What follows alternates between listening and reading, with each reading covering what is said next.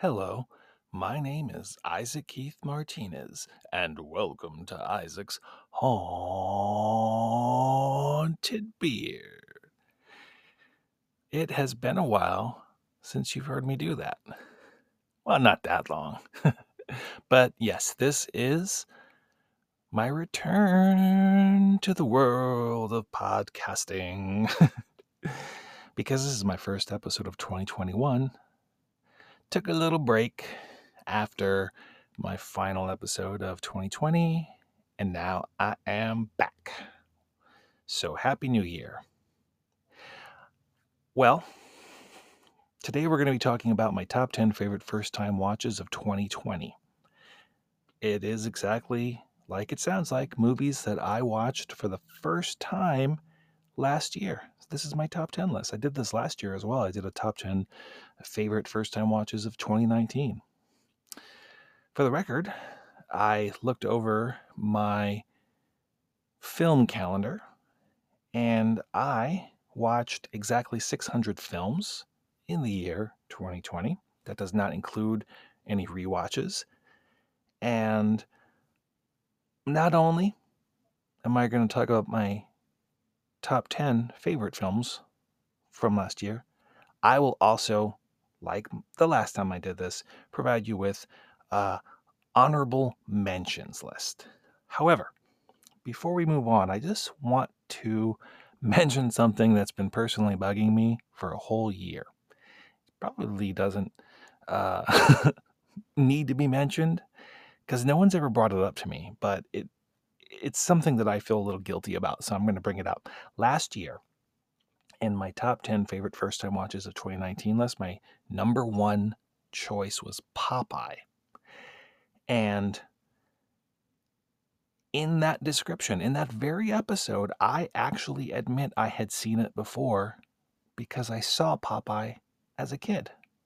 What I should have mentioned was because I had not seen it since I was a kid, everything felt fresh to me. It felt like I had seen it for the first time. Now, you could say technically it still doesn't qualify, but thankfully, I'm bound by no exact set of rules, and all of you seem to be quite forgiving. So, there, I got it off my chest.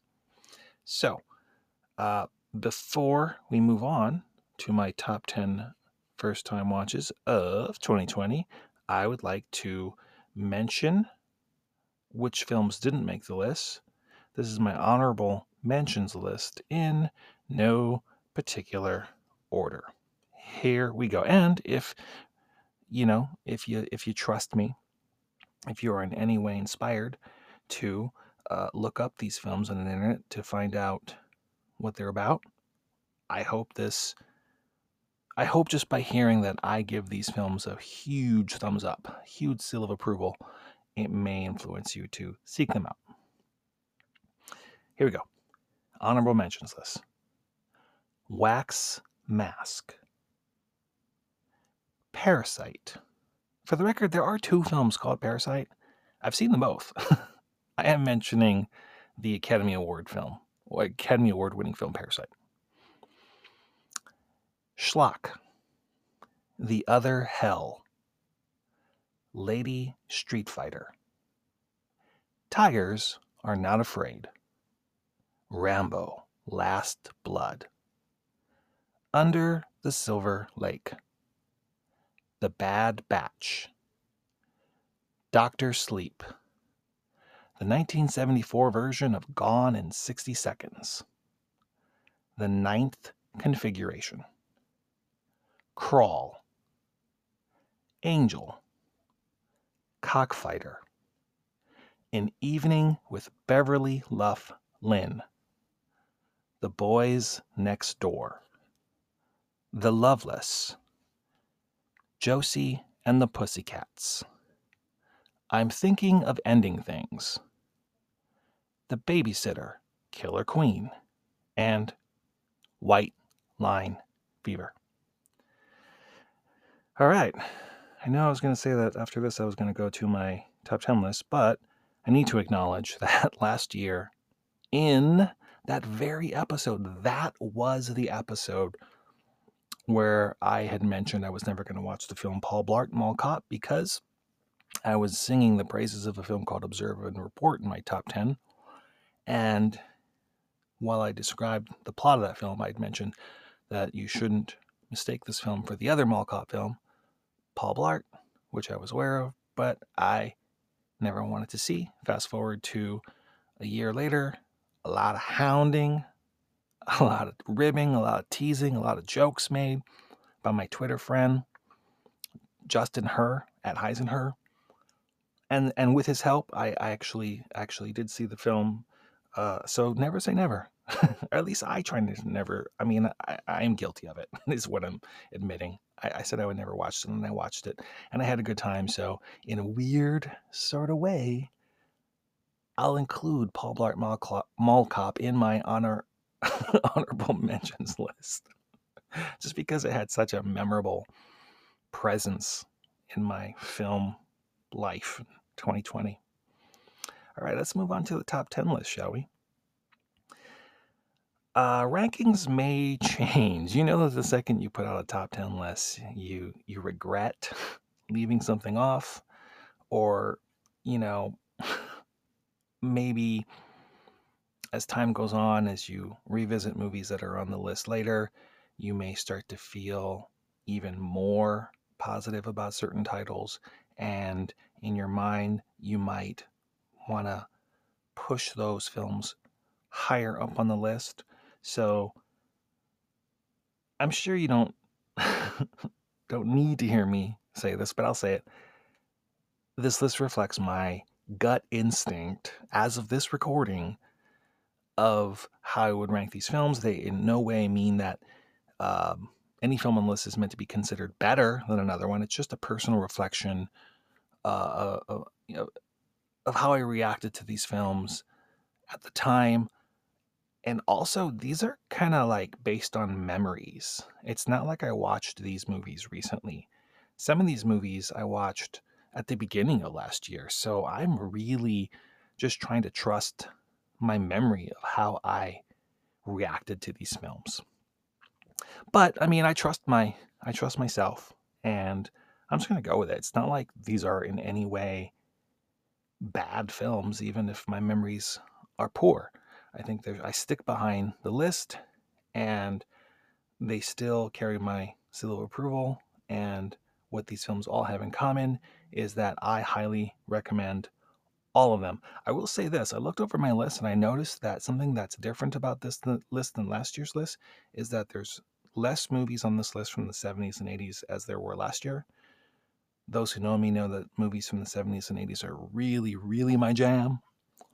And not as many, even though there's a bunch that were on the honorable mentions list. Still my jam. Here we go. So what I'm going to do is I'm going to go over each film and lightly, very lightly, go over their plot and my feelings about them. This is just for the sake of giving you a list. So here we go. At number 10, coming in from the year 2003, is Peter Pan. This is a live action version of Peter Pan that was not made by Disney. Of all the movies on this list, this is the one that I'm going to spend the least amount of time talking about. What can I say? You familiar with Peter Pan? Have you seen the Disney version? Just imagine that, but as a movie. And that's what I like about it, because it was very well done. I love the world of Peter Pan. I love that fantasy world. It's very trippy to me. And the idea of adapting it into seeing those things in real life, although I appreciate seeing them animated, seeing them done with real people in like a real world type looking setting and done well is very impressive. And it's also interesting that, you spend your whole life with the Disney version, which is 77 minutes long, and to see it stretched out into 113 minutes, it's also kind of neat to see how you take a film that you're used to the story being told within this certain amount of time and how you can expand it, which is very similar to when you see movies that are adapted into television shows. You always go, how could you make a show out of that? How could you make it longer? And you realize that there is sometimes more story to tell. So if you trust me, or if you like the Peter Pan animated film and you haven't seen this version, it's definitely worth seeking out. Here we go. Let's move on, shall we? I honestly feel like this might be the most controversial addition to the list. At number 9 is Joker from the year 2019. So, first of all, I just want to say I'm not a comic book guy, so I'm not precious about comics or characters from comics, and I don't mean to sound rude, but I'm not precious about movies being faithful to the comics. I respect where you're coming from if that bothers you, because I've heard the complaints about this film. I'm just admitting why I'm not handcuffed to that complaint, because I don't know, and not to be mean, but I don't care. I'm selfish in that way, I guess. I watch a movie, and if I like it, I like it. So another thing I noticed is that there's a lot of people on social media who seem to dictate which movies you are allowed to like or not like. And this is one of those movies, and I don't want to go into why people seem to feel like you shouldn't like Joker, but once again, I'm selfish. I feel like no one is the boss of me. There's no human being who can influence my thoughts to stray from where they want to go. I just I watch things if I want to watch them, and I don't prevent myself from disliking them if or liking them. I'm honest. Now, a lot of people like to point out that this film feels heavily influenced by the Martin Scorsese films Taxi Driver and King of Comedy. I'm a big Marty Scorsese a Marty Scorsese fan. I love those movies, and I do recognize all the obvious nods to those films in this film. My only opinion about films, quote unquote, ripping off other films is if the movie's good, I don't care. I do not care. It's like those people who won't shut up about Reservoir Dogs being a ripoff of City on Fire. Here's the thing. I don't care. I don't care. If the movie's good, if I like it, I forgive it. And if it's bad, then it's just bad. It's not bad because it's a ripoff. It's just bad. So, and Todd Phillips, the director, before, Joker, he makes all these like lowbrow comedies, but he does them in such a cinematic style that I always had hoped to see movies from this director done with that same style, but not as a comedy. And Joker fulfills that for me. And I know he did a film called War Dogs. I've never seen it. I'd like to see it, but I loved Joaquin Phoenix's performance, and I feel no guilt adding Joker onto the list at number 9. At number 8, from the year 2020, is the film Palm Springs. This is a comedy starring Andy Samberg, who is stuck in a time loop, much like the film Groundhog's Day, where he attends a wedding in Palm Springs every day. Unlike that film, Andy's character is not the only person stuck in this time loop. Like Groundhog's Day, this film is funny and at times very sad, but they're very different films. It's not like watching the same movie, uh, twice. And maybe a big part of that, not just like when you see it, you can clearly see how they're very different films, especially aesthetically. Groundhog's Day is a very cold, wintry film. Palm Springs is a very hot, sunshiny film. And of course, Samberg's comedy is very different from Bill Murray's style of comedy. This movie was made for Hulu, and it would be awesome to get a physical release of this. I would love to own this on Blu-ray. Coming in at number 8 is Palm Springs. At number 7, from the year 2017, is Brawl in Cell Block 99. This is a prison film starring Vince Vaughn. And Vince Vaughn is in prison while his wife is on the outside pregnant. The prison he's in is a medium security prison. His wife is kidnapped, and Vince's character, Bradley, is visited in prison by an associate of a crime boss who explains that their plan, and this is gross, is to surgically remove the limbs of his unborn child by an abortionist unless he assassinates an inmate in a maximum security prison. So it's not even a guy who's in the prison that he's in. He's in the worst prison, stuck in the worst part of the prison that's reserved for the most violent people. And what he has to do to get there is to keep getting himself upgraded to worse prisons. So he keeps attacking guards and other prisoners, and it just keeps getting him sent to worse and worse prisons. And every time he gets there, he has to keep doing more violent acts to get to the very final stage of this film where he has to kill this guy who is in the worst part of the worst prison. So the journey he takes is so violent, and what Vince Vaughn brings to the role is not only the physical intimidation, because he's a big guy, let's face it.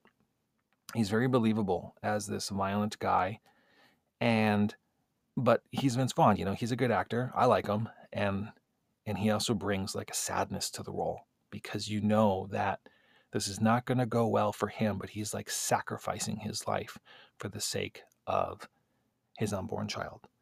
Pretty intense film. At number 6 from the year 2019 is Satanic Panic. This is a comedy horror film.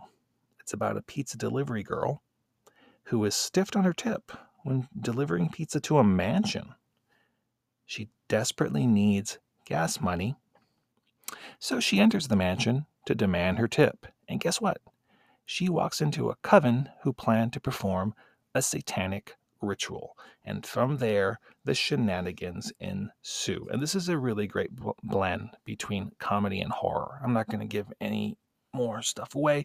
And that's one of the things that all these brief descriptions will have in common with this episode is I'm not going to do too much spoiling, because I really do want you to seek out these films if you haven't seen them. I don't want to ruin all the neat surprises. So just trust me, please. I feel like if you listen to this podcast, there must be some level of trust that I have already earned from you. Here we go. At number 5, Dude Bro Massacre 3. For the record, there is no Dude Bro Massacre Parts 1 or Part 2. That is part of the joke. It's from the year 2015. This is a comedy horror film that leans more on the comedy side than the horror side. I personally would just call this a comedy that satirizes slasher films, but I don't think it would appeal to people that didn't like slasher films. The plot is simply, it's about a guy who joins a fraternity when his brother is murdered by a killer named Motherface. And he joins it to see if he can learn what happened. And what I really like about this movie is not only are the jokes really funny, and they're lowbrow, I'll admit, but the pacing is amazing. Like, just there's constantly being, set up, land. Most of the jokes land. Think of the pacing of something like Top Secret or Airplane or Naked Gun, but not exactly in the same style as them. It's definitely their own style, but that quickly paced. So there you go. We are zipping along now, aren't we? I feel like this is going to be a much shorter episode than usual, but that's not a bad thing. It's my first episode back this year. Give me a break. Number 4 from the year 1974 is the film California Split. You see, I got to get used to talking again and being in front of the microphone and not tripping over my words. So, from the year 1974 is California Split. This is a Robert Altman film. This is the second year in a row that a Robert Altman film made this list, because Popeye is a Robert Altman film, and that one was number 1 last year. Okay, this is about 2 friends who have an addiction to gambling. They're small-time gamblers, but the film leads to the possibility of the greatest winnings of these 2 men's lives. It would be impossible for me to properly explain the exact reason I love this film without spoiling it, because a lot of it has to do with the ending. So I will say This is the best gambling film I've ever seen in my life, next to possibly The Cincinnati Kid. It's a 70s film, so, 70s films feel like no other decade. And one of the things I really appreciate about 70s films is they feel like real life. Um, all the other decades movies, and I'm not saying this is a bad thing, this is just a thing. Sure, there are exceptions, but for the most part, movies in general feel like movies. They feel like a fantasy world, that things can happen only in the movies, as were movies in the 70s feel like real life. And so I feel like the same story would feel different if you told it now. It's amazing. It's excellently directed, excellently performed. Elliot Gould is a star. If you can see it, please do. Coming in at number 3 from the year 1972 is Bonnie's Kids. The Bonnie in the title is dead before the movie ever begins. Her kids are 2 girls, one a teenager, one is slightly older. I don't really remember if she's also a teenager or just like a young adult. And they live with their stepdad. Now, I know this sounds like a spoiler, but in the first act of the film, the very beginning, like this sets up the story, they murder their stepfather when he tries to rape the younger girl. They flee the scene of the crime, and the movie follows them into their journey into their new life. This is an exploitation film. It's really wild. I never could have predicted what the rest of the film would be about. Like, if you were to go, like, what do you think's going to happen to these girls? I mean, I'm creative enough to come up with some kind of plot, but I never would have predicted what they actually do. And I don't want to spoil it for you. If you like 70s exploitation films and you trust me, seek it out. It made number 3 on my list, so it's got to be good, right? Heck yeah. Okay. Speaking of exploitation films, coming in at number 2 from the year 1982 is Turkey Shoot. This is an Australian dystopian action exploitation film by genre legend Brian Trenchard Smith. I hope that name means something to you, because I have gone through some lengths to try to explain why he is special in previous episodes of this podcast. In the near future, social deviants are sent to prison camps for behavior modification. Once a year, 5 prisoners are selected to participate in an opportunity for freedom. You being the prisoner, are the prey being hunted by a group of hunters that will kill you if you're captured. And if you survive the 12-hour hunt, you'll win your freedom. This film is exciting, violent, and even a little weird. It was released in America as Escape 2000, but don't see that version.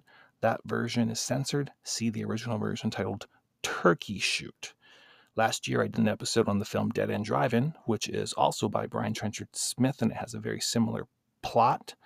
And there's a scene in Dead End Drive-In where they're showing movies in the drive-in and they're watching Turkey Shoot. So yeah, in a weird way, this is the second time this has come up on the show.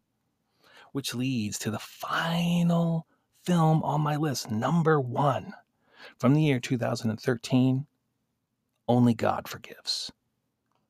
Ryan Gosling plays Julian, an American living in Thailand along with his brother. They run a boxing club that's actually a front for drug dealing.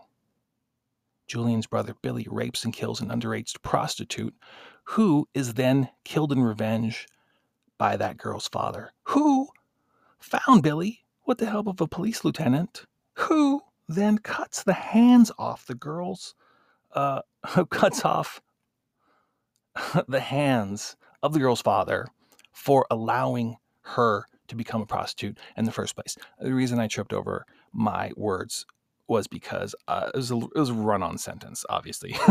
And yeah. Julian and Billy's mom finds out about Billy's death, and she comes to Thailand to demand that Julian avenge her brother's death. I don't want to go into too much more, but I will say this.